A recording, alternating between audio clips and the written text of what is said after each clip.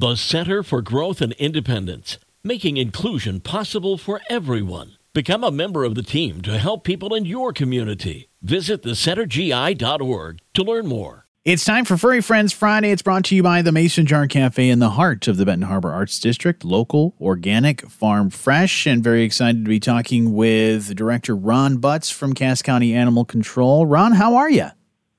I'm doing great, Johnny. Happy Friday to you. Yeah, very excited to talk about Blue. Blue is this really adorable dog, so tell me a little bit more about Blue. Absolutely. You know, and Johnny, I got to give a huge shout out to our great friends down at the Mason Jar Cafe for sponsoring Blue here this morning, because he is this amazing, rambunctious, high energy, beautiful looking, handsome man of a blue tick coonhound that we've got here that's available for adoption. How old is Blue? He's a young adult. We don't have an exact age on him, but we're going to guess him probably pushing just about a year of age at this point. So maybe a little less.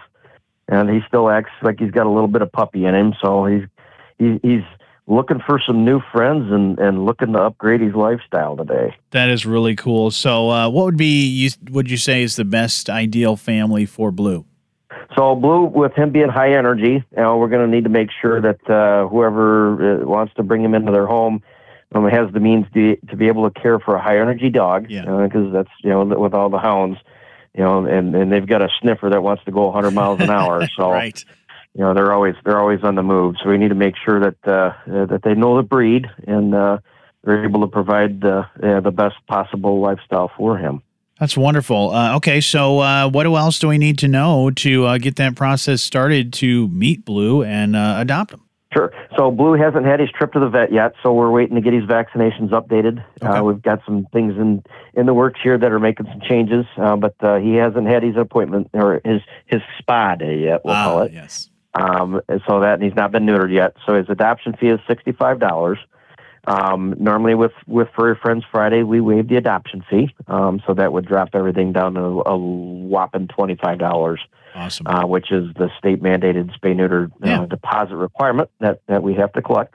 But once that operation is complete at your veterinarian, they will either bill us or you can bill us back for the deposit. And we're going to kick in a couple extra bucks towards getting him fixed as well, too.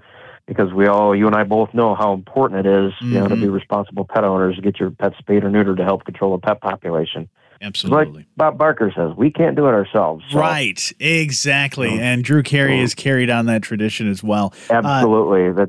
That's awesome. So, and with that, you can find on our website all of the information that you need to know ahead of time at ccacshelter.org.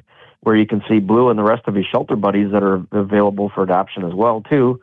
Or you can stop over, if you're in the Cassopolis area, we're at 323 M62 North in Cassopolis, or give us a call in the old-fashioned way at 269-445-3701.